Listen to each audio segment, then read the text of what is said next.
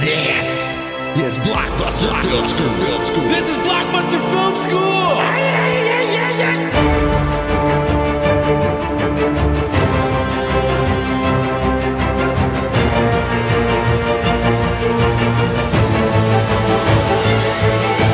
Well, buongiorno. Welcome in. You are at the Blockbuster Film School. I'm Alex Bonner, joined as always by the handsomest devil in the whole wide world, Mr. Nicholas Sauter. Hi. Nice to see you. And he's here. He's wearing a tuxedo and a top hat. And his name is super producer Brian Tepps. Hi. Hey, Brian, how's it going? Nice to see you. We're here to do another episode of Blockbuster Film School. You're excited. I'm excited. Nick, are you excited? Yes. Nailed it. All right. Well, why do you come to Blockbuster Film School? To learn about film and filmmakers. And we're here to talk about one of the most famous and most craziest and most wonderful, but also sometimes not good, making movies, directors in the history of mankind. His name is Mr. Spike Lee. Yeah. Spike is an interesting guy. We'll start with our normal thing. Nick, what was the first Spike Lee movie you remember seeing? I remember randomly going through the channels, and I was like, oh, that's Wesley Snipes. Who's that woman with him? Oh, they're being attacked on the street. It was Jungle Fever. Okay, that's... The only time I've ever watched any of that. HBO at like 8 o'clock in the 90s was... It's kind of like HBO at 3 p.m. now. Truth be told, yeah. Exactly. So you're saying you're a big fan of Jungle Fever? The movie? Not the weird racist not even the title. Yeah. In all fairness, I never went back to it, so... It's funny to talk about Spike because sometimes his movies are some of the best movies that anyone has ever made. They are unbelievably good. A couple of his movies are truly, truly classics.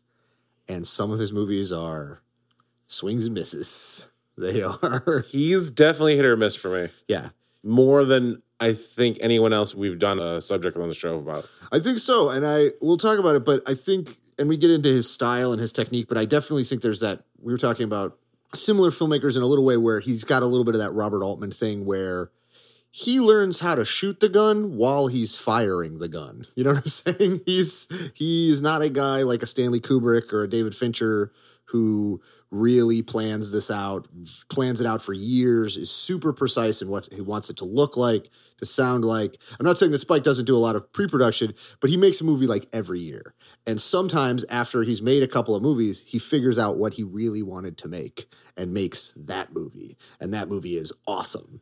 But those movies he spent trying to figure out what movie that was, they're sometimes. I think they're still better than a lot of people's movies, but I would disagree. We could get into that. He's made a lot of trash. He's definitely made some really, which is the craziest bit about him because he's made, like I said, some of the best movies ever made. But to jump ahead, yes, the difference between watching Black Klansman and watching The Five Bloods, yes, you couldn't tell it was the same director. Yeah, I agree with that. Black Klansman is a masterclass in direction. Yes. And there's so much emotion. It's so well done.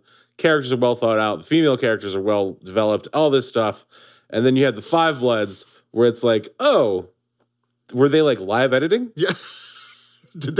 Was this one of those ones where they kind of wrote it while they were there? Yeah. Would be an interesting conversation to have. And then they just do that and... It's kind of interesting. Also, the action sequence. We'll talk about. It's funny to talk about. The action sequences in The Five Bloods are some of the weirdest, dumbest stuff I've ever seen. And there is good stuff in The Five Bloods. That's the other thing. That's the thing. I was into it. Yeah. And then I was like, oh, it's still going. This is the other problem with Spike Lee movies. Yes. Some of them, like Malcolm X, it's 3.5 hours. Yeah. It works. It needs to be that long. The Five Bloods is 2.5 hours for some reason on a Netflix. Exactly. What are you, Martin Scorsese? I mean, they are friends, so they were trying to outdo each other. Yeah, for their real. Really boring, God. long movie that they put out in 2019. So let's start off differently. Yes. What's better, The Five Bloods or The Irishman? I feel like they have similar flaws. I feel like similar flaws. They are both too long. They both have terrible action sequences for different reasons. Yes. Because I'm pretty sure Chadwick Boseman could still do really cool action sequences, but they just chose not to do that. They Yeah. just had him shooting at what appeared to be CGI people in the trees. It was very strange. I don't think their guns even shot anything. Yeah, they were like, it had weird cartoony CGI Muzzle blast. which felt very strange.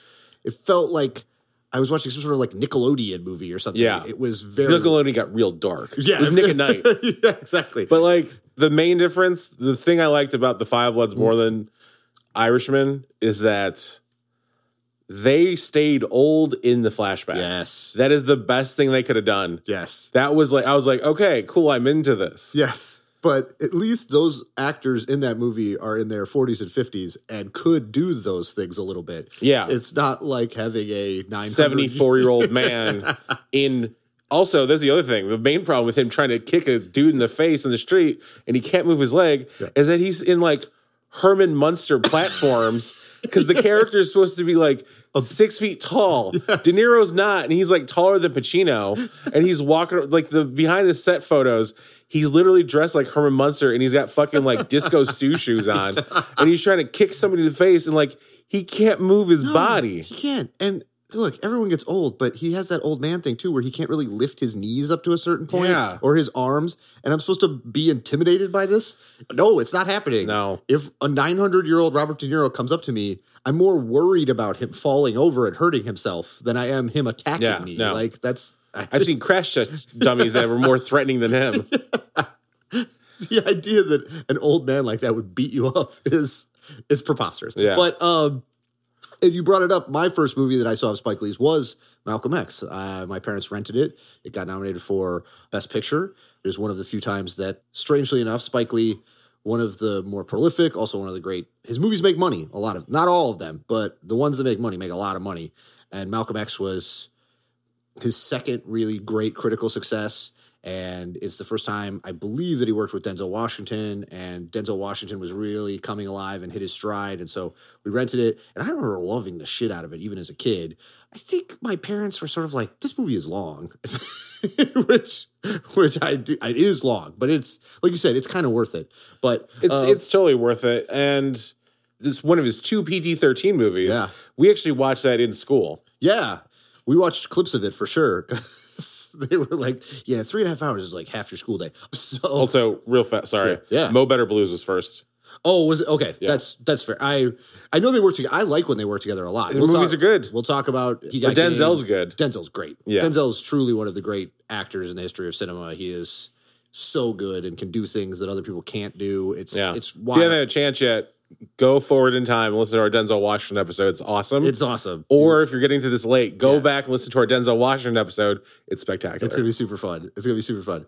Forward, back, upside down, turn All around. around. Ooh yeah. Yeah.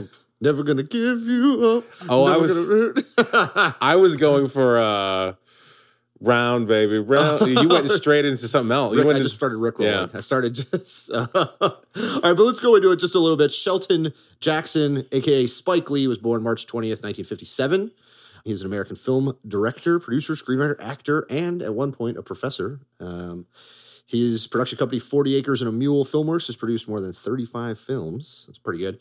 He's been making feature films since 1986. He's been operating basically as long as we've been alive as a film director. He looks real good for being around that long. However, he was the youngest person ever, basically, I forget what they call it at the Oscars, but the Lifetime Achievement Award. He got when he was only 53. So even though the Oscars doesn't like to give him an actual Oscar, in 2015, they were like, we know we're never going to give you an Oscar, even though they would eventually. But Yeah. they were like, well, here you go. See, we're not racist. See, we're not racist. They like held him up and they were like, see. And It's really easy to hold him up, too. he tried to escape, but Clooney was holding him. So, but he was born in Atlanta, but we know him better because when he was a little kid, his family Brooklyn! moved to Brooklyn. Hey, where you stay Brooklyn? I stay Brooklyn. So a lot of his movies take place in New York. A lot of his movies have a true New York flair. That's a big element of his movies. His characters have a kind of New York edge. His characters are witty and biting and occasionally Which obnoxious. is surprising because he's a huge Nets fan, Yeah, he loves the Nets. especially when they're in Jersey. He loves them so much. I read an interesting thing about how last year they finally had a thing where he always would come in this one secret entrance to the Knicks games. And they finally were like, you can't come in that entrance. We have literally gotten to the point where we have a VIP entrance for celebrities. And he got like super butthurt. He was like, no, I like coming in through the weird employee entrance. And that's the guy. That's what happens when you become a rich, famous artist. These are the kind of problems you have. You get into an argument with the owner of the Knicks because of which entrance you're allowed to come in. Yeah. So he's been working. He was making student films as soon as he got going. He grew up in a kind of big family. He attended John Dewey High School in Brooklyn's Gravesend neighborhood. Then he went to Morehouse College, which will affect some of his movies, Morehouse is a traditionally black university in the United States. They have a lot of famous alumni. It would definitely affect his filmmaking in a way because his movies obviously have a lot of characters who are African-American and also the sort of African-American experience in America. And a lot of his movies are about educated characters who are black in America. And I find that to be very interesting because, strangely, he is an educated black man in America. So strange that he would make movies about that all the time.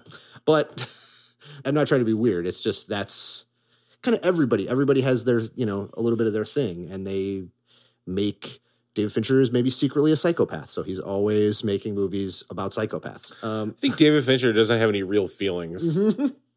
I think so. I think he felt it. I think very young, he's like, I don't like the way this makes me feel. I'm going to stop.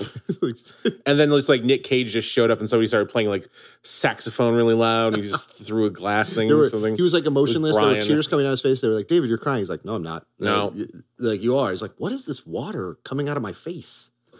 After Morehouse College, he made his first student film, Last Hustle in Brooklyn, which I've never seen, but it's never been released. He got a BA at Morehouse, and then he went to New York University's Tisch School of Arts, which is very famous.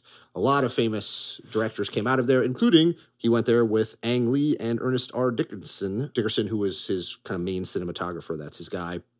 And who's even in a couple of his movies. That's a big thing. We'll talk about that. Also, he casts a lot of unorthodox casting, either people who are from the actual place where he's working or, he got game actual basketball players who aren't, normally actors, that kind of thing. So using his cinematographer to play a cinematographer in movies, he does this a lot. And he reuses all the same actors all the time now. Mm-hmm. Him and John Turturro are connected. Yeah. Also, every time fucking Bill Nunn shows up, like, I get it. He's a great actor. Yes. When I see him in other movies, he's Bill Nunn. When he's in fucking Spike Lee movies, it's like, oh, they resurrected Radio Raheem.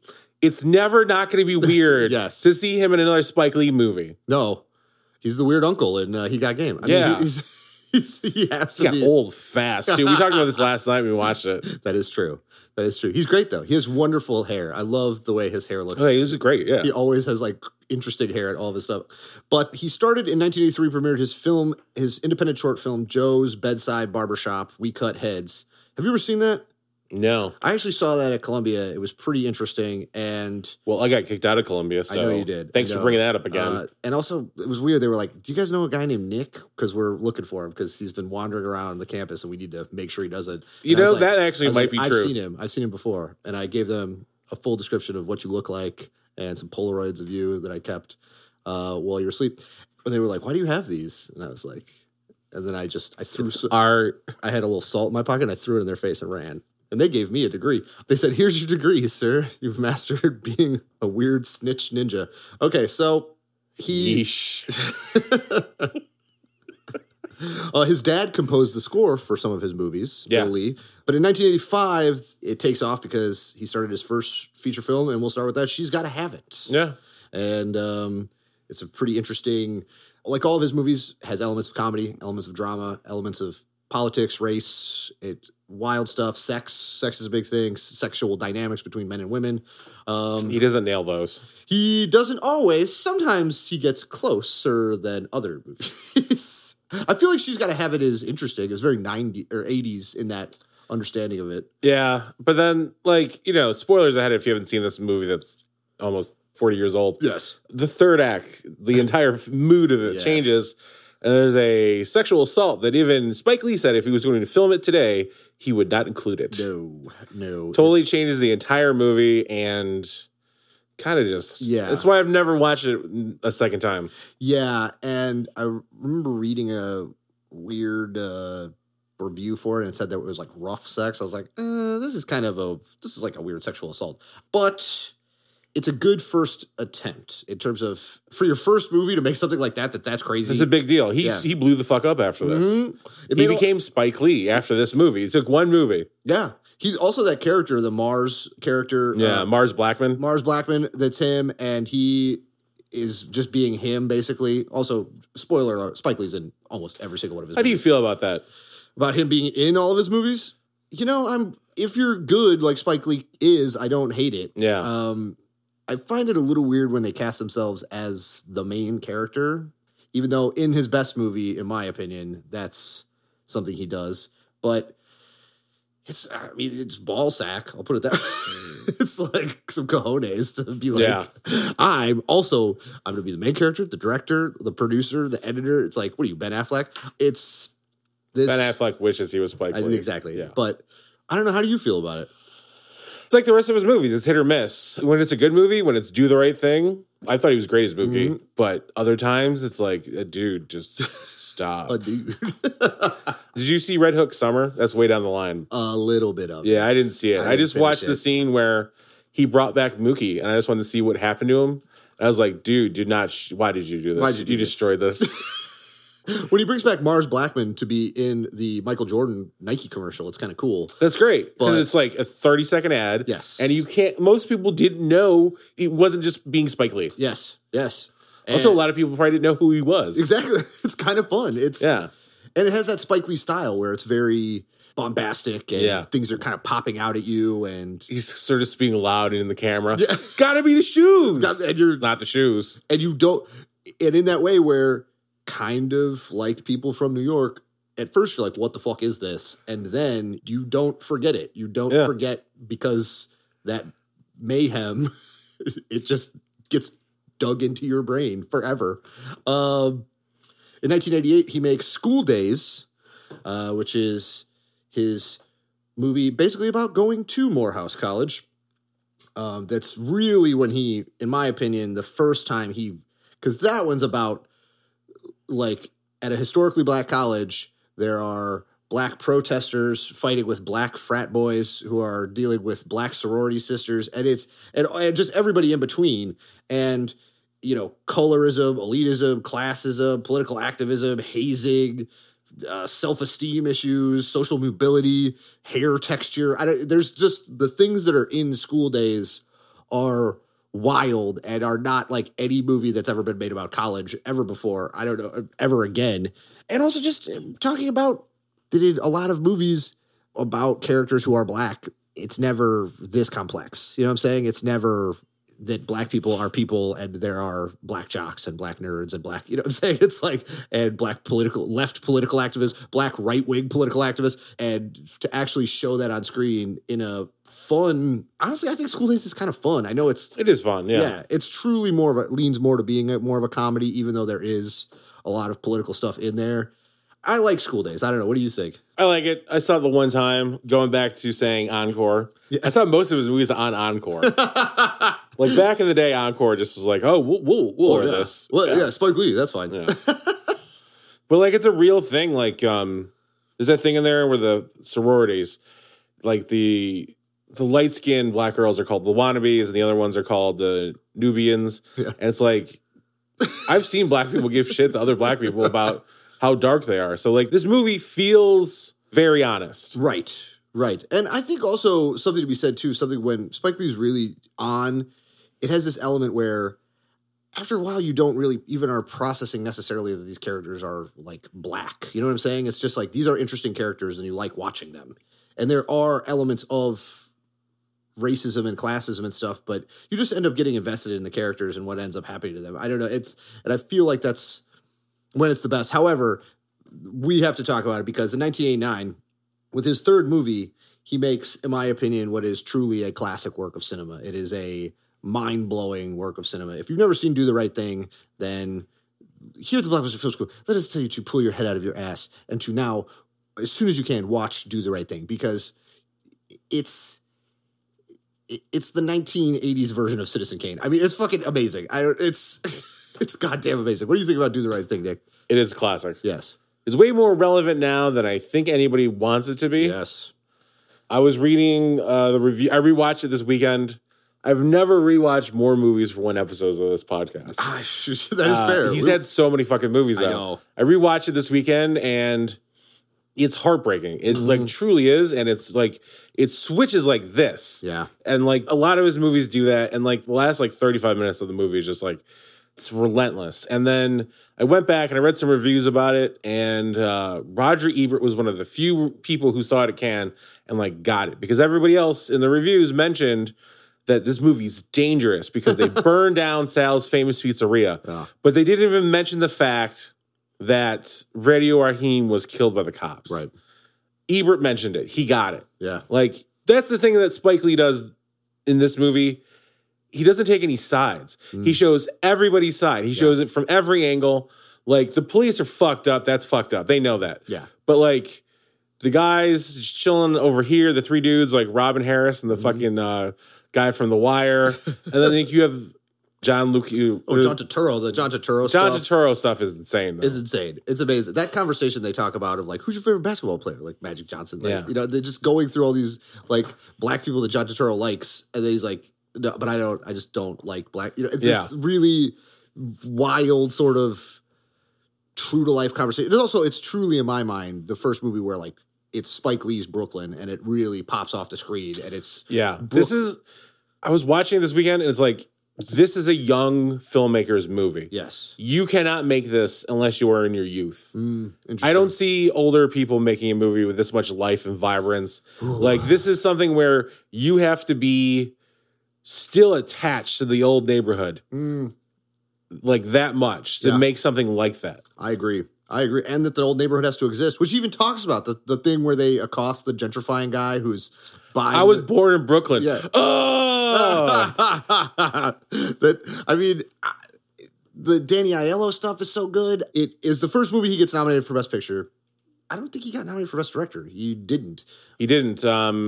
Somebody brought it up at the Academy, at the thing. I think it was Laura Dern. Right. Or you know what? It just got Best Original Screenplay and Best Supporting Actor. Like, those were the nominations for it. It didn't even receive Best Picture. I don't know what else came out in 1989 right off the top of my head. I think it lost to Driving Miss Daisy. It didn't, well, it maybe for the screenplay? I mean, just in general. Yeah, that's possible. Driving Miss Daisy makes everyone a loser. Because that's more of a movie about how black people, when they're nice to old white ladies, it's a much nicer story than systemic racism and killing a kid for nothing, and then people freaking out because the anger in America has nowhere to go. It has nowhere to go because anytime anything traumatic happens in America, particularly when it has to do with race, we're basically just told to fucking eat it. And then people freak out because they're like, well, what do you mean just eat it? And it's like, yeah, you should just eat it. Like, you should just fucking eat the racism and just take it, motherfucker. And it's like, maybe I'll burn this place to the ground. They're like, yeah, well, you know, whatever. But it is the right thing to do. It is. I'll put it this way. I love the title. I love how it makes sense at a certain moment to you. It makes sense to everybody at a certain moment. And if you don't think it's the right thing to do, you're an idiot or possibly a racist. So it's an amazing movie. And it's also it's fun. It's I know that sounds weird. Like you said, he loves to do this thing where his movies are pretty pivots, fun. And then shit gets wild. It is fun, but also it's like, that's the other part of it is that everyone in this movie is an asshole. Yeah. But everyone in this movie is a charismatic asshole. Yeah, that's the thing. That's the thing about this being so honest. Yes. You're not going to make these movies and it's like Reese Witherspoon. She's like this super bubbly, cool person. It's like, no. Reese Witherspoon is her character from that fucking HBO show I lie about watching. Like, this is honest shit. Like, Do the Right Thing is Arliss? Wow. First of all, don't come on this podcast and insult Robert Wool. It was on for 8 seasons. I've never heard of it. Yeah, I agree. No, all of those characters, I remember, I've seen Do the Right Thing a bunch of times, but I remember every character, every weird little character. The Samuel L. Jackson stuff is crazy. You see Do the Right Thing. There we go. We'll continue to talk about it. Also, just real fast, Robin Harris and the fucking commissioner from The Wire and the other guy. Yes. They improvised all of their lines. Oh, yeah. They had nothing written. And I think that there's an improvisational element to a lot of Spike Lee's stuff. Yeah. He writes the parts that he wants to be written, and those are often really well-written pieces, but a lot of times like I said, he gets people. He has actors he trusts. He takes people from the neighborhood who's like, you're interesting. Like, just say that weird thing you always say. You know, I mean, he does that, and it's interesting. It works. After that, Universal Pictures gives him a 2-movie deal. The 1990 Mo Better Blues and 1991, Nick's favorite movie, Jungle Fever. What do you feel about either of those movies? As they were not necessarily huge financial losses, but they weren't the big successes as they were hoping to be, to follow-ups to Do the Right Thing. I mean, I don't remember Mo Better Blues. I didn't like Spike Lee in it. I don't remember that movie at all. I'm not going to lie. I know. I kind of remember Denzel in it a little bit. Yeah. And both of those movies, I remember the part where Wesley Snipes screams at the end of Jungle Fever, and it is kind of like Munich, in which I laughed. And I was like, I know I'm not supposed to laugh. But the way that he does it, though, you know what I'm saying? It's not about me laughing at the situation, or he just out of nowhere is like, ah! And I'm sorry, people just screaming out of nowhere is funny. When it surprises you, it's funny. Yeah. I don't know. I feel like Mo Better Blues and Jungle Fever are those two movies that a lot of times people point to with Spike Lee where they're like, what about those dumb movies? I don't think Jungle Fever is dumb. It's not a movie. That's the thing. It's like a lot of his movies, I don't want to watch again. Yeah, that's an element. The ones that people get like hooked into, those are the ones they just watch over and over. Right. And I agree with that. And then also, I feel like when he was at Universal, they were like, now we want you to make something else that's fun, but also culturally biting, you know, and I felt like he was trying to kind of make Do the Right Thing again, but it didn't find that same sort of moment. You know what I mean? It didn't find that same sort of hook. But then what's interesting is that he then goes to Warner Brothers and they're like, do what you want to make. And what he wanted to make was Malcolm X. And Malcolm X, he takes Denzel and it's rad. It's the second one where I would say, if you haven't seen Malcolm X, you should. If you were alive in the 90s, you remember people wearing X hats and things. You remember that not just obviously Malcolm X is a great, interesting cultural character in the history of America, in the history of race relations in the world, but at the time, it was cool, right? The movie Malcolm X was a punch in the face of white cinema. You know what I'm saying? It was something else in the movie theater. And also, I was like, this is cool. Like, the fact that this is kind of incendiary and kind of like, fuck the man, and I enjoyed it. What do you think about Malcolm X, Nick? I really liked it. It's a good movie. Denzel's great. Angela Bassett's great. Delroy Lindo. Totally. It's an important movie. Mm-hmm. And I hate saying that because it sounds like a fucking line, but it is. Here is two white men talking about Malcolm X. That's this entire episode, though. I know. We need to bring this up. We are three white men. We are two white men and a vampire. We are two white men and a vampire. The vampire is smart enough not to have a microphone during this. There's two white guys talking about how cool Malcolm literally like the most auteur or only auteur black filmmaker relevant right now. Ooh, that's a very interesting point. I mean, Ryan Coogler, but not in the same way where Spike Lee is. Like no. Spike Lee, like he's made 3 films. Tyler Perry makes the same Tyler Perry movies over and over. That is true. It gets a bunch of money. Yeah. There's like John Singleton never hit it again. No, he really didn't. You know, R.I.P. There's a lot of great black filmmakers, but when you bring up black filmmaking, everybody talks about Spike Lee. Spike Lee is the go-to. And also he really though is in that pantheon of like directors like Scorsese or you're in that same breath. You're talking about Spielberg and Spike Lee. Yeah. You know what I'm saying? He directed fucking Do the Right Thing and Malcolm X. If nothing else, if he stopped right there, he would have been fucking Terrence Malick. Yeah. If he would have stopped making movies after Malcolm X, he would have been Terrence Malick. Everyone would have waited 17 years. Yeah. He turns out a movie every fucking year. Which is kind of his problem, which we talked about. Yeah, but like, again, I'm just going to apologize for the entire podcast right now. Yes. In the middle, not up front. No. We got into it a little bit. We started talking about talking about Malcolm X and how cool that movie is, and we realized we are just 2 white dudes in a living room in Humble Park. We are in a super fancy studio. He's lying. State of the art. Yeah, so fancy that we are using old hooks from the broken blinds to hang blankets over the windows. No, these are lies. So it sounds better. No, these are lies. It's state of the art in here. I'm wearing a jetpack. Yeah, this is my parents' hand-me-down couch. Yeah. No way. Nope.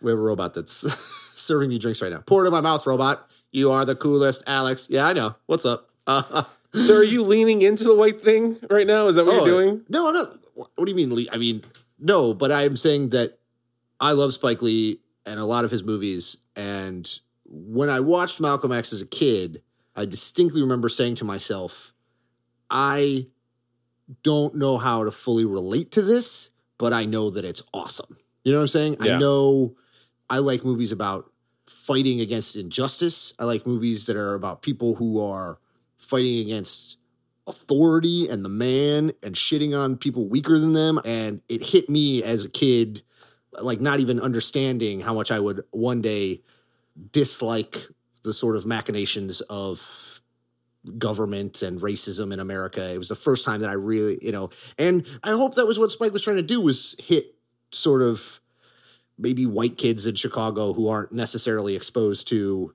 these issues, these problems. Because America is weird. You know what I'm saying? Like, I didn't grow up in I don't want to be around black people, but there definitely were times where you're in a community that's only white people. You know what I'm saying? And that's the way it's been set up. And you don't realize until you are older, you're like, oh, this is kind of fucked up. It's not kind of fucked up. It's extremely fucked up. And I think it's interesting that we're doing Spike Lee right now. I think it's interesting we're having this conversation we should be having this conversation all the time, to the point where till finally it's just over. Till finally we don't have to have this conversation and we can just start hating British people again like we're fucking supposed to. Okay? When all Americans get together and we're like, Americans are dope and we all get treated decently and we all get a good pay and people aren't in cages and people aren't being systematically put into prisons and shot by cops, and then we can just start talking shit about the countries that are pieces of shit. And also, I think Spike Lee, something I like about Spike Lee is that Spike Lee himself is always having this, it doesn't always work, like you said. His conversations about sex and race and things like that, it doesn't always come across as, I guess, the way people would want it to come across. But he's having the conversation all the time. Like that part in He Got Game where suddenly he's talking to Rosario Dawson. He's like, what are you, like Dominican or something? She's like, I'm Puerto Rican. He's like, yeah, whatever, same thing. And I know that's messed up, but that is how people talk about race in America. It's crazy. There's this weird brash mayhem of it. Yeah, but also that just goes back to more of his sexism that's in all of his movies. Interesting. That's sexism in the world. No, I know, but when you have it in all your movies all the time, and you don't have great female characters in half your movies, that's sort of an issue. It turns into a huge thing. But Rosario Dawson is evil. I don't know if you know that, though. Anyways. Because also, but then he would use Rosario. I don't know. I like Rosario. We'll talk about it. There's a lot of movies. So we're kind of going through some of this, the chronology and stuff. But we could kind of talk about it, any of the movies you want with Spike Lee, and we can get into them. But spoiler alert for He Got Game. But she's a little bit of nobody's really the bad guy. It's just sort of based on this very interesting thing of when someone becomes famous or becomes powerful, they begin to have people who want things from them. And you start to figure out that maybe people you trust or people you care about have ulterior motives, and that's not necessarily evil, but it is something that's in the world. No, you do have a movie where you have the guy who accidentally kills his wife tell his son that you can't trust women.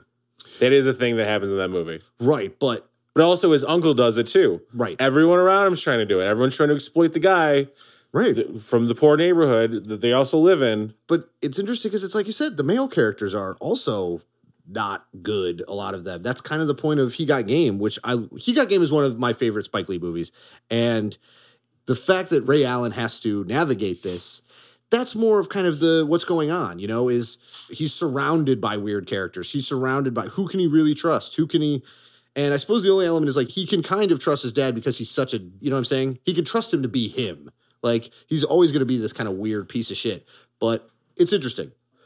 Because we did jump ahead, I suppose. Here's some stuff in 1994, he makes Crooklyn. Yeah, it's a great movie. It's a great movie. Very underrated, I think. Yeah. The screenplay is also him and his sisters wrote Crooklyn. And one of his brothers. Yeah.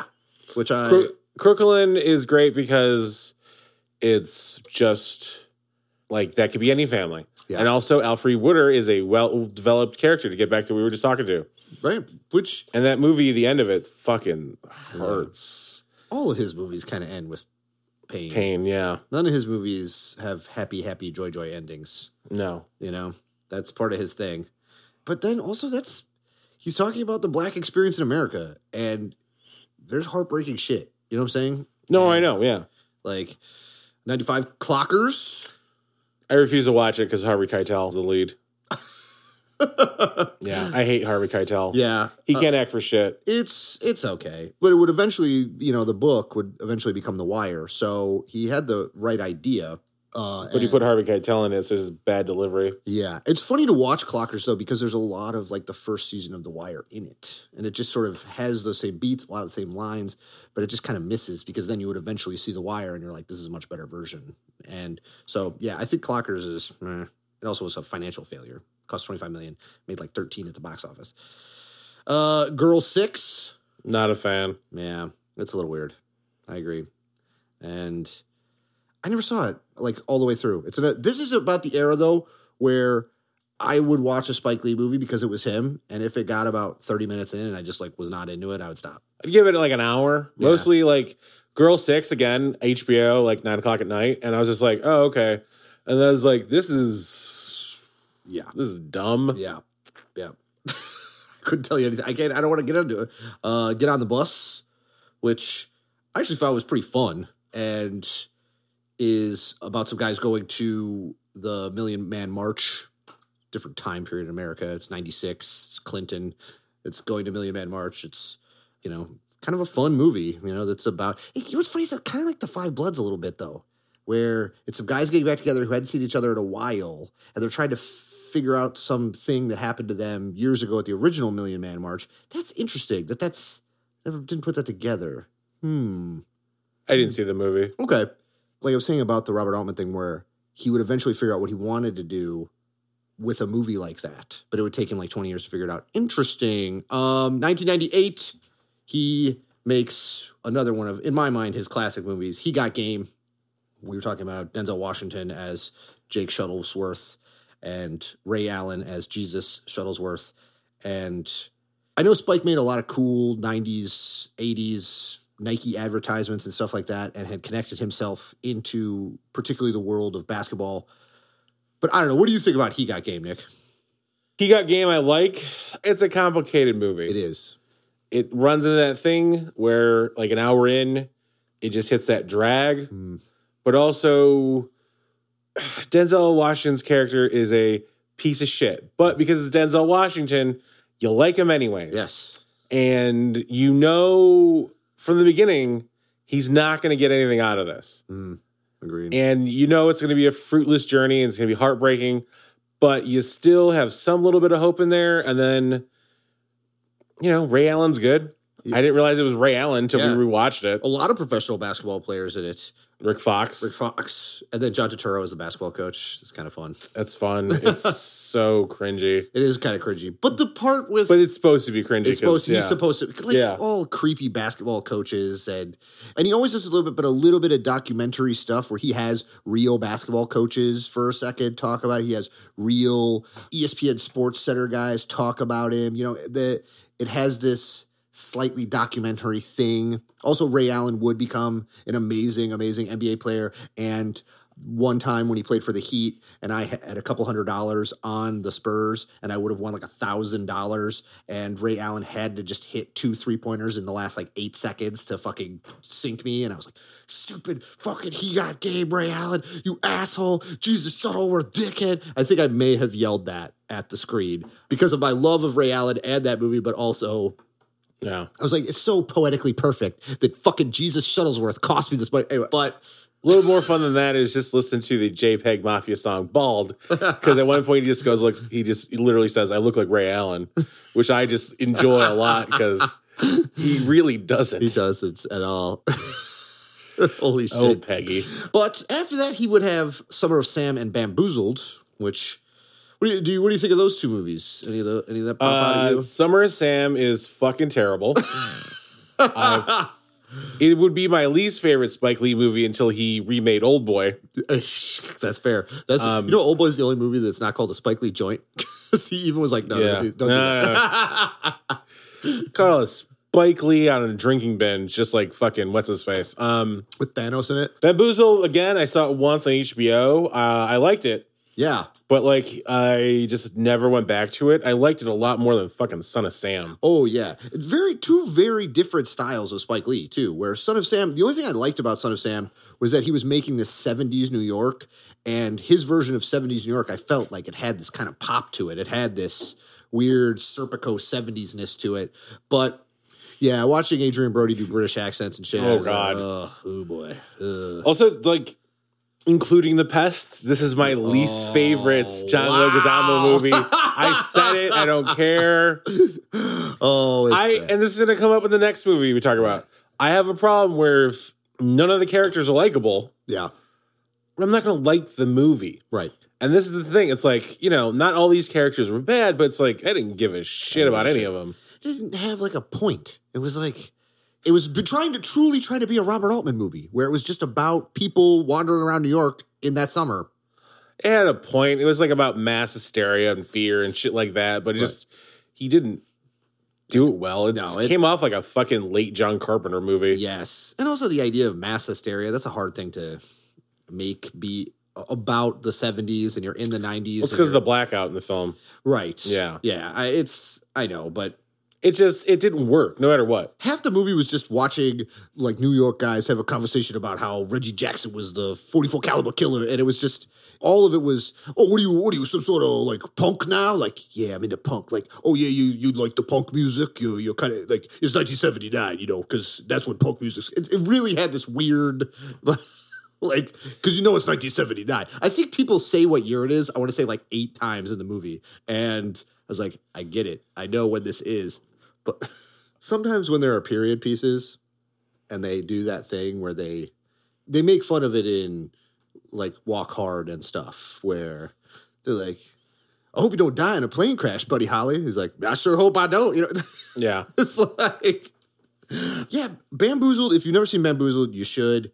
It's crazy. That is a period piece that talks about all kinds of wild stuff about blackface. It really, in your face, tells you about some of the racist history of Hollywood, which I think is why it led to it having such mixed reviews, because as we know, as we've seen in America, there's a very strange sense of delusion and forgetfulness about how racist America has been in the past.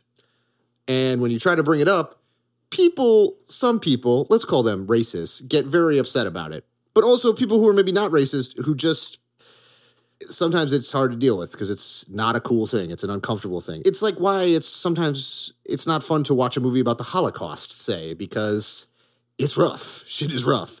And the history of blackface and minstrel shows and Satchmo characters in particularly American art is very, very real. You can see it when you go to antique stores, for instance, or when you talk about, say, the fact that D.W. Griffith, one of the great creators of cinema in general, made Birth of a Nation, and we don't have cinema without D.W. Griffith, but he also made maybe one of the most racist pieces of art, maybe the most racist piece of art that the world has ever seen. So, I don't know, Nick, and you said you liked Bamboozled? Yes. No, Bamboozled is a good movie. I haven't seen it in 20 fucking years. Yeah, me too. He has so many movies it's hard to keep up or rewatch, but like, I remember seeing it and just thinking it was fucking nuts. Mm-hmm. And the way it's shot, it's very different from the rest of the Spike Lee movies, and just Damon Wayans' accent I didn't really go for. But weird. Other than that, like, it's very in your face, and it should be. I agree. I feel like also because I don't think we have to mention him, but this is also when Spike Jonze and Charlie Kaufman and stuff start to appear as well. And as a guy who notoriously is somebody who watches all the movies and goes to all the movies, I think Spike Lee saw some of this return of surrealism. And obviously he's always been a big fan of Terry Gilliam, and you can feel that in a lot of his movies. But I think Bamboozled was a little bit of an attempt to kind of play with the new late 90s, early 2000s surrealism that was starting to appear. And I like it. It's crazy. It's a crazy movie. You should check it out. All right. But then, what did you call it? What patch did you call it of his career after this? Not yet. There's a rough patch. Yeah. Well, because 2002 is another movie that I think I really like called The 25th Hour, about Ed Norton and his goatee. But then, in this movie, the most likable character is Rosario Dawson. And the dude characters are all kind of misogynistic jerks, but they are interesting misogynistic jerks. And it's, I think, kind of one of his only movies where most of the actors and characters are white. And he wanted to do this, and he wanted to use a lot of actors that he had always wanted to work with, like some of our favorites here at the Blockbuster Film School, Mr. Philip Seymour Hoffman. Oh my God, what's wrong with me? Hannibal Lecter. Ed Norton. Ed Norton, but Brian Cox. Brian Cox. I think Rosario Dawson is great in it, actually. I think it's her best movie, to tell you the truth. I don't think it's her best movie. You don't think so? No. I like Ed Norton a lot in it. He's very charismatic. He carries that movie in a way that I don't think many other people could. But what do you think about The 25th Hour? I know we're kind of a little conflicted on it, but... I don't like it at all. Really? All the characters, except for Rosario Dawson, Brian Cox, and the dog, are a bunch of assholes. Right. There's no likable characters.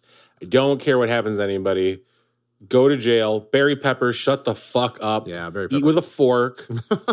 Philip Seymour Hoffman, don't kiss your students. Yeah. Don't care. I know it's Anna Paquin, but still. It doesn't matter. Also, there's like two female characters in this, and one's Rosario Dawson. She gets treated like shit the whole movie because they think she's the one who fucking ratted him to the feds. Right. And the other one's Anna Paquin, who's literally just being used as sexy jailbite. Let me redo that. I was like, you became Australian for a second. Sexy jailbite, mate.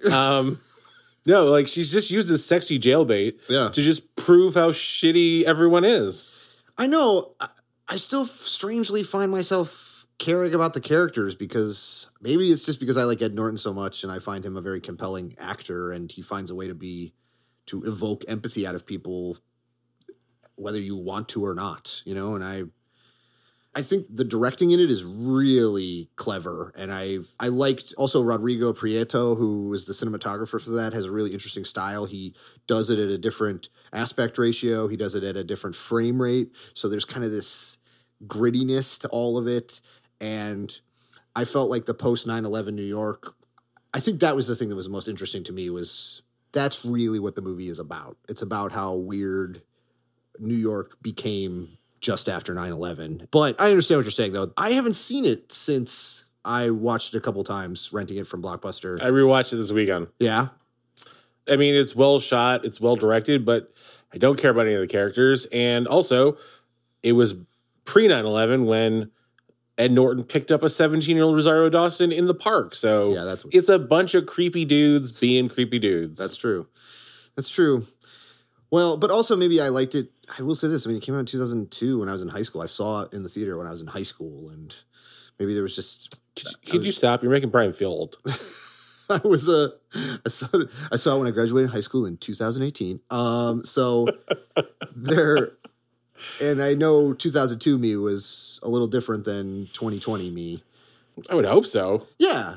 But that's an interesting thing of movies that you liked at one point in your life and then you still like later, but you get something different from versus movies that you liked a lot when you were younger. And then when you watch them later, you're like, I don't relate Fuck to you, this. Monster Squad. Yeah. I don't relate to this in the same way. No. So I will say that I did greatly enjoy it back then, but I don't know how I would feel about it now. 2004, though, The Falcon stars in a movie called She Hate Me, which... It's a lot of a lot. It's way too much of everything. You literally just have a bunch of men hating lesbians wanting sperm. And it's just like... What is going on? There's a line for like satire and farce. And then that line is just like destroyed in a fucking fire. And you have no idea where the movie's going. And it's just not good. I agree. It also is him doing his stuff with Jim Brown in it and Brian Dennehy and Q-Tip and Biling. And I mean, it's all over the fucking place. Anthony Mackie is a very charismatic actor. He obviously now he's in Marvel movies. Anthony Mackie is doing just fine for himself. Anthony Mackie, another guy, though, who I feel like the only reason that movie is watchable is because of how charismatic Anthony Mackie is, but it is very stupid. And you want to talk about a movie that's misogynistic, like, and I know that's quote unquote kind of the point. Like I said, he's thinking about making a movie and it turns disastrous, but I will give him the credit of he's broaching subjects. And sometimes when you're working on a balancing beam where it's like, you got to be careful. This is an interesting subject, but if you fall over on one side or the other, it's going to land in man-hating lesbians who want them to be impregnated by the Falcon. I don't remember. I remember watching all of it, though, and being like, what the fuck am I watching? I remember flipping back and forth between that and like a rerun of Italian Soccer. Like I was like, well, I know there's a goal coming up. Yes. So I should really just focus on that and then like go back to this when I know it's just them falling back on defense and just kicking around. Also, at the time, there was a thing that happened where Vince McMahon created a alternate football league called the XFL, right? Where one of the things in the XFL you could do is on the back of your jersey, it didn't have to be your last name. You could have a nickname on your back of your jersey. And famously, Rod Smart put "He Hate Me" on the back of his jersey, which I don't know what that means, but that's still a joke where if you talk to people about the XFL, sometimes they're like, "He hate me." It just immediately is like, yep, Rod Smart was "He hate me." I don't know. Also, this is a plug for Alex's XFL podcast. Coming soon on the Brian Tepps Network. Hope you guys want to talk about some Chicago Enforcers and some Alabama Jacks. It's the worst cereal I've ever had in my life. Just tastes like Vince McMahon's sweat. All right. Can I leave? Which is mostly just creatine. But in 2006, he decides to say, you know what? I'm going to try my hand at being a little more of a studio guy. I'm going to go. I feel like it from here on out, it's like he just tries genres. Mm-hmm. Mm-hmm. Also, he said to himself, you know who people seem to like when I cast him and stuff? Denzel Washington. His name is Denzel Washington. And those movies tend to make money. Yeah. But he makes Inside Man in 2006. So Brian Grazer produces it, Imagine Entertainment. Now, these are big dogs. They are making a studio, big budget summer movie. You know what I'm saying? And it's interesting they take Spike to Helmet because this is more of a twisty-turny thriller about heist. It's heisty. It's got interesting characters, Clive Owen and Jodie Foster, and I don't know. The twist, I feel like, spoiler alert, there's a twist in it. It's that Bruce Willis is that guy wearing that wig. And you literally beat me to the joke. I don't know. I watched it once. I was like, cool. I watched it a long time ago, and then we had the heist episode, and I talked mad shit about it. And you're like, you should rewatch it. So I was like, I'll rewatch it. And I didn't really have to.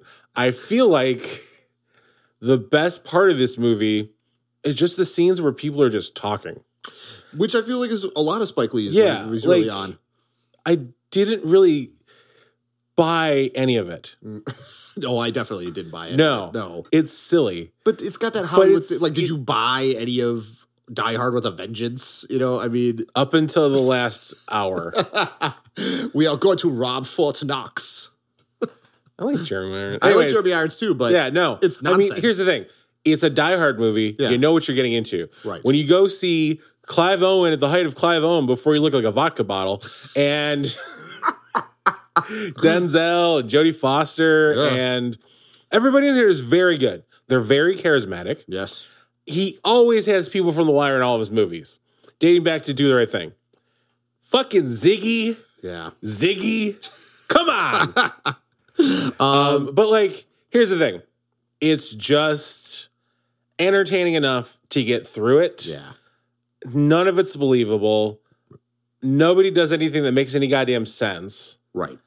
And again, another misogynistic movie, but like, there's less female characters, so it's not as misogynistic.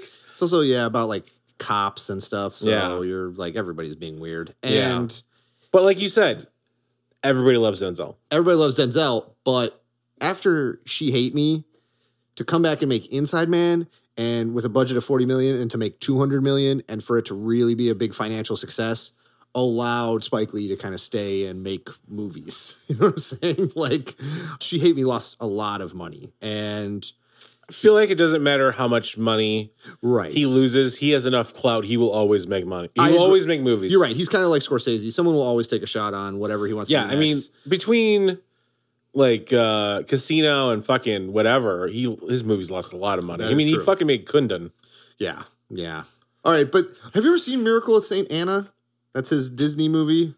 I have not. I have not. So I got to say, sorry, everybody. I know it's Blockbuster Film School, but when I heard Spike Lee was making a Disney movie, I didn't care. I don't know.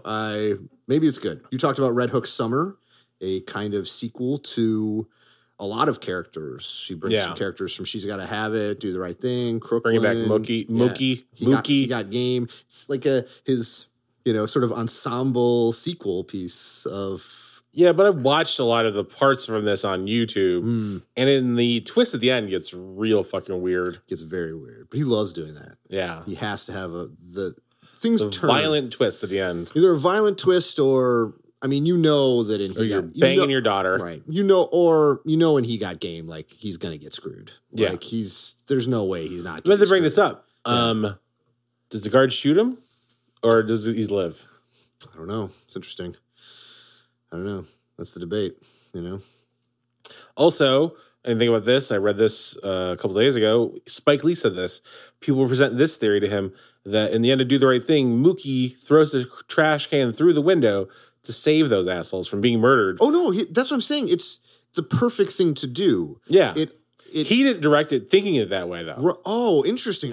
He likes the idea, and he's not going to discount it.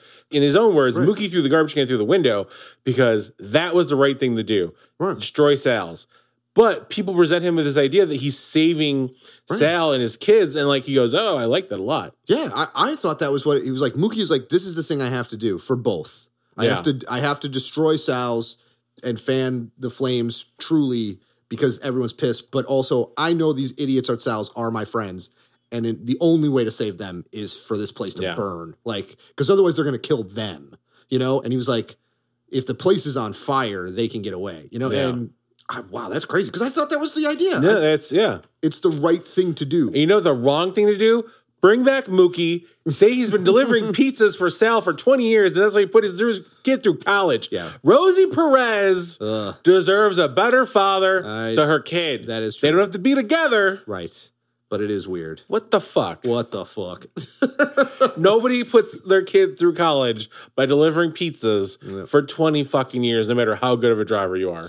Also, 2013, you take everyone, it's like, okay, one of our coolest, most nuanced action actors, Mr. Josh Brolin, in tons of cool stuff, and everyone says, what's the coolest Josh Brolin movie? It's the remake of Old Boy.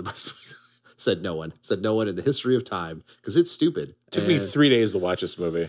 Also, Josh Brolin has a similar story about how he realized he had a problem with drinking because of Old Boy, because he was so just like, what the fuck am I doing? He said he was like housing like a handle of whiskey like every day because he was so stressed out and so like, what am I fucking doing? And it's not that he stopped drinking. He was like, I gotta cut back.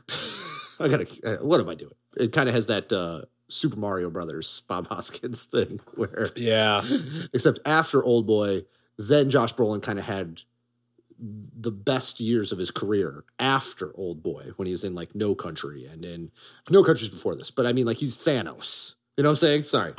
But, when he's the main villain in the biggest box office movies of all time and making big old money, just making big old money. See the original Old Boy. The original Korean Old Boy is cool. This one was unnecessary. You want to talk about a movie that didn't need to be remade? Why? It's not like the original Old Boy was that old or flawed. It's the original Old Boy came out like 2003 or something. And then his next movie is another terrible remake. Yeah.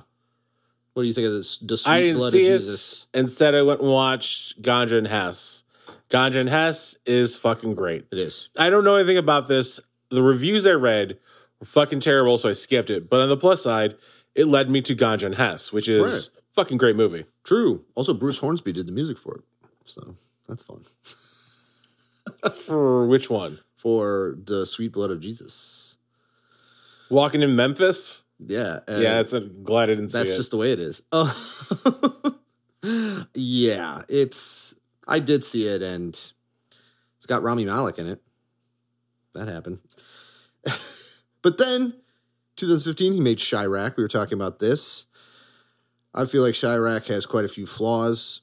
I at least like that it's interesting. It's based on a Greek myth, a Greek story about these women who, in Greek society, want to stop the Peloponnesian War by not having sex with their husbands anymore and basically creating a sex strike so that the men realize that what they're doing is stupid, and is an interesting point about how sex and male and female relationships in the Western world.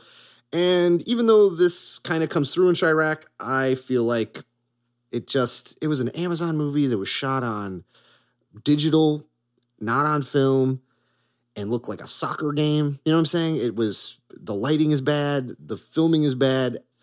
It also felt like you were exploiting a real thing that happens in Chicago. Like, I was hoping Spike Lee would come to Chicago and actually shoot in Inglewood and actually tell a story about Inglewood and about what's going on in Chicago.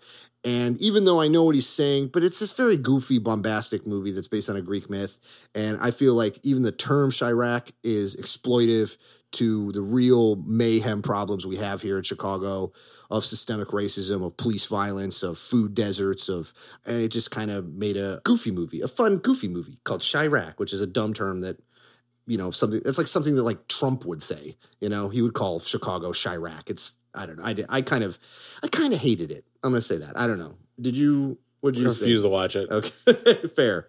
But in 2018, he bounces back with, I think, a movie we both like, a movie called Black Klansman. Yes. Which I think is one of his best movies. It is. And I want to bring this up. And I realize we were talking about this yesterday. The whole thing is against the KKK, which, yes, obvious. Yeah. KKK is fucking terrible. And hopefully someday somebody will just gather them all up and put them on a boat and sink it. Yes. But they tried to do it at that Trump rally. They tried to do it at that Trump boat parade where a bunch of boats got it's a good baby steps. Mm-hmm. Baby steps. I like this movie a lot.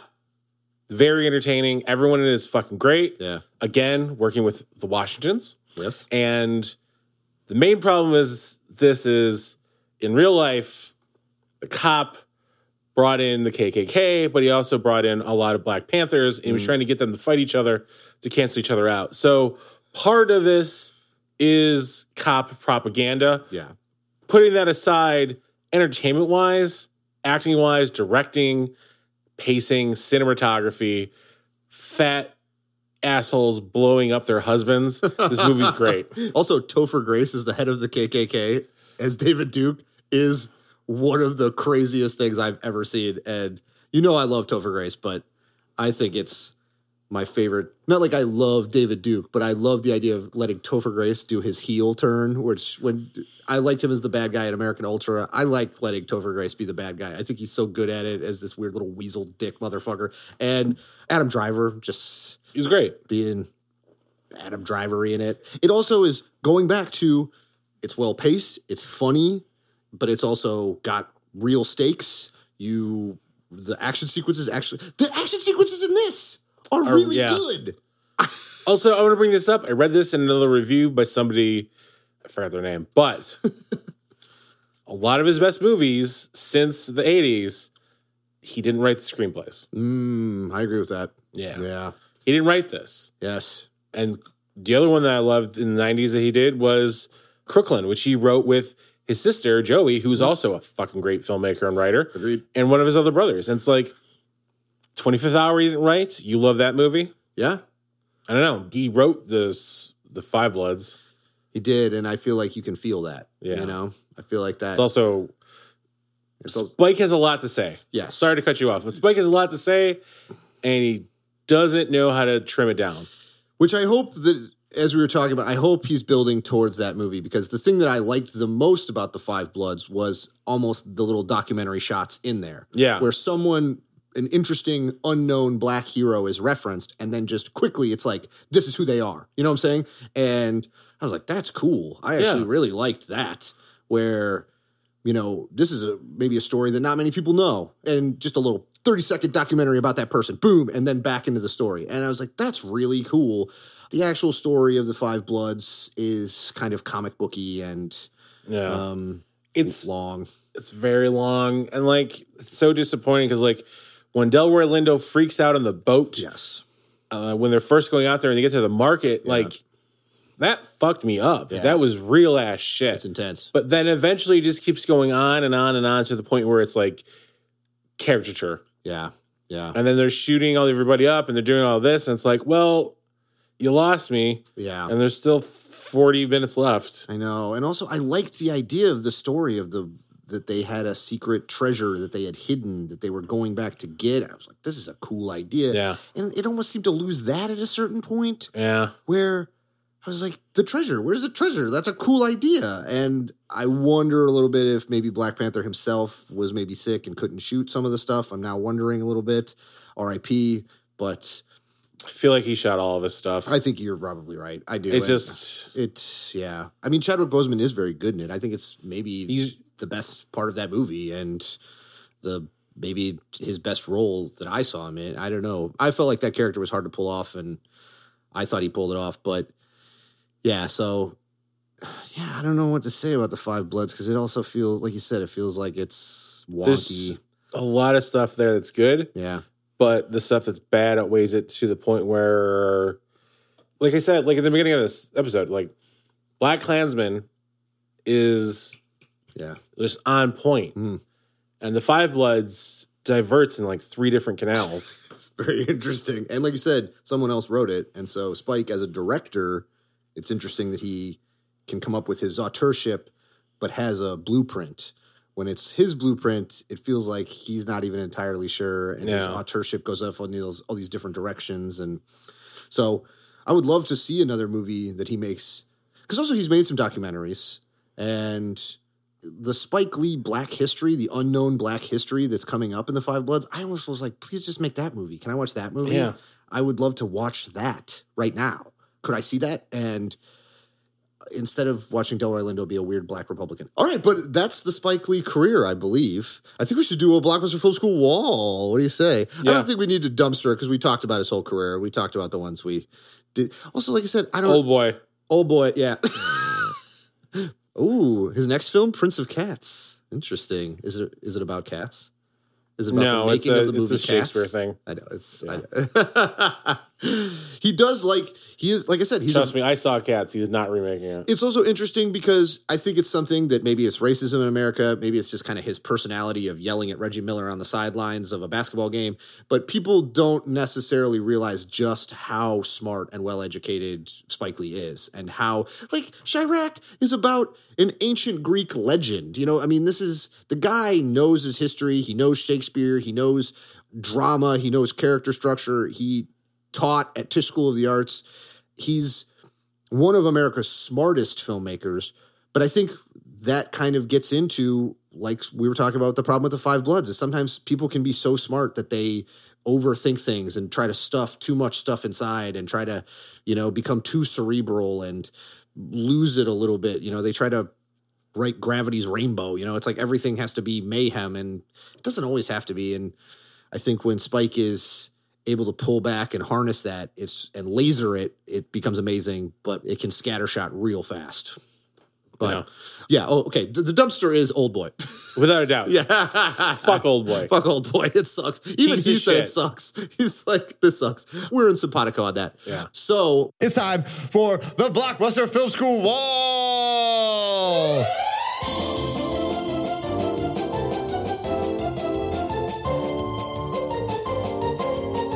all right, Nick, what's your, number 4 for Mr. Spike Lee?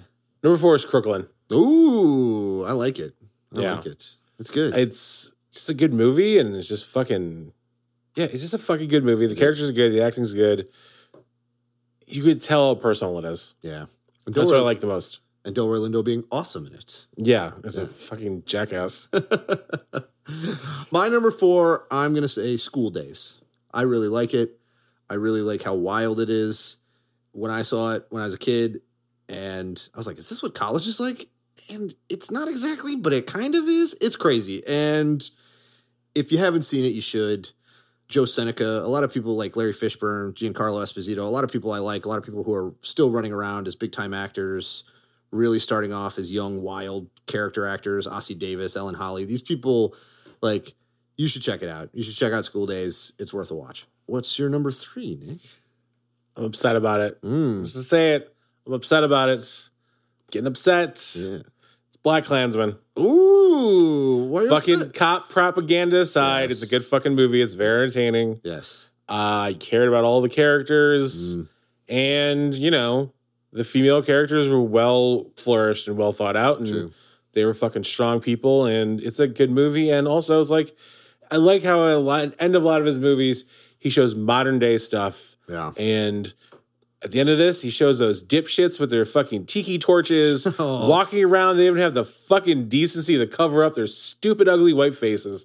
Just marching through the streets and running people over with fucking cars. Yeah. He dedicates the car to the protester. Yeah. Dedicates the, God damn it. This is a movie. He dedicates the movie Yes. to the protester who got killed by that fucking dipshit. Fuck the KKK. Fuck the KKK. KKK took my baby away. This is an important movie. Just at face value, KKK's bad. Also, we didn't bring it up. Harry Belafonte delivering that monologue Oh, is man. devastating. Yes. I love Harry Belafonte. Yes. Also, him with second generation Washingtons. It's nice. Yes, It's yeah. nice. I have one word for you. Tenant. My number 3, he got game. He got game. I loved that movie as a kid, and we watched it recently. I watched it yesterday, actually, and I got different things out of it this time, but I still liked it. I know it's weird. I know the characters are weird, but they're supposed to be weird. I know the female characters in it are strange, but the male characters in it are strange. Everybody's a weird, strange thing when it comes down to money and capitalism and the golden boy. And I think Ray Allen's actually pretty good in it. I think and Denzel's amazing in it. Yeah. He managed, like you said, he manages to make an unlikable character bizarrely likable. It's that last scene though, where they play basketball against each other, That's great. and he beats his ass, and he gives him that little like, you got to get that fucking hate out of your heart. Like, that stuck in me. Yeah. Stuck in me my whole life. Also, I brought it up earlier, but the JPEG Mafia song, Bald, has a remix featuring Denzel Curry. Yeah. So, Ooh, managed to work it in twice. Interesting. Yeah. What's your 2? Number 2 is Do the Right Thing. Yeah. Oh, your 2. A 2. Interesting. Maybe we flip. I think we're flipping here because my 2 is Malcolm X. So. My number 1 is not Malcolm X. Oh, okay. All right. Well. Do the Right Thing is a fucking classic. Everybody in it is great. Fucking Ozzie Davis is the mayor. Ozzie Davis is amazing. He is amazing. I Love Ozzie Davis. Yes. Yeah, no, this movie is... It's all the stuff. It's up there. Yeah. It It really is. Fucking... It's a classic. It is a true cinema classic. Yeah. It doesn't have, is it too long, flaws, or weird Spike Lee? Is this getting into weird misogynistic territory? It is It does a little. It does, but it's an effing classic, though. I'm sorry. Do the Right Thing. You need to see it. If you're a movie nerd, you need to see Do the Right Thing. If you've never seen it, especially right now, especially at this moment, like you said, this shouldn't be as timely as it is because it came out 30 years ago, but it is extremely timely and important. My number 2 is Malcolm X, which I love it. I love Denzel in it. Like, Plymouth Rock landed on us. Like, it's amazing. Just see Malcolm X. It's amazing. It's an amazing story. He's an amazing, interesting character in history, the history of America, and the history of the world. Angela Bassett is amazing in it. See Malcolm X. What's your number 1, Nick? My number 1, we sort of brushed over his documentary stuff because he made the original Kings of Comedy, which... that's true. I'm not a fan of everybody in there, but I love Bernie Mac. We brought that up in the Heist episode. Yes. Also, I've always had this dream of doing a cover while doing stand-up comedy, and mine would be Bernie Mac talking about people going on break, cheese sandwiches. But also the Kings of Comedy, like being so influential as a comedy documentary and coming out, I saw it in theaters. Yeah. And that then the Comedians of Comedy, which I also really loved. That was great. Yeah. And it just had so much influence. You're totally right. That's not my number 1, though. Oh, what's your number 1? My number 1 is Four Little Girls. His other documentary. Is the first documentary made in 1997. It's about a bombing of a church in Birmingham, Alabama by the KKK, where 4 girls were killed. The movie is amazing. It's just you get immersed in this everything in it, where it's archival footage. It's just talking to the people who were there. It's talking to the family. Like, it's the most simple and complex and just heartbreaking movie he's ever made. And again, it's the fucking KKK. It's racism. It's burning churches and nobody fucking doing a goddamn thing about it. There were laws that came out of this because of this, but like there were churches that were bombed and burned down before that, and there's been a bunch fucking since. They convicted one fucking KKK guy out of the four, planted the bombs. And even that guy was like the dude they made take the fall. He was like the exactly. He was one. a fucking patsy. He was a dipshit. Yeah, it's a fucking shame that it's as relevant as it is today, as it was when they made it fucking 23 years ago, but also the fact that this happened in what?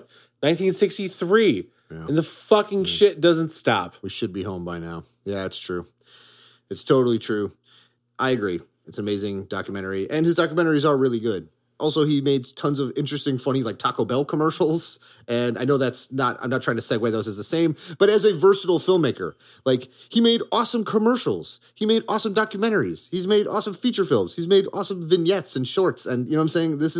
The guy is an amazing filmmaker. You ask him to do something, he does swing for the fences. And as someone who swings for the fences, you strike out sometimes. But if you hit a home run, you hit the shit out of it. And he does that a lot. Mine, we already talked about it, but it's Do the Right Thing. Do the Right Thing is, in my opinion, it's still the thing that is the most Spike Lee. It is still the thing that is, you need to watch this. Like, if someone says, show me a Spike Lee thing, I've never seen a Spike Lee thing, what do you show them? Sweet Blood Jesus. She hate me. Girl sex. No, it's Do the Right Thing. You show them fucking Do the Right Thing. Yeah. You sit them down. You tell them you're going to laugh for a little while, and then the reality's going to set in. Yeah, true. Well, team, I think we did a good job. I know Brian Tepps did. I know Nick did. I probably didn't, but it's okay. That's okay. That's normally how it operates here at the Blockbuster Film School. I'm Alex Bonner with Nicholas Sauter and super producer Brian Tepps.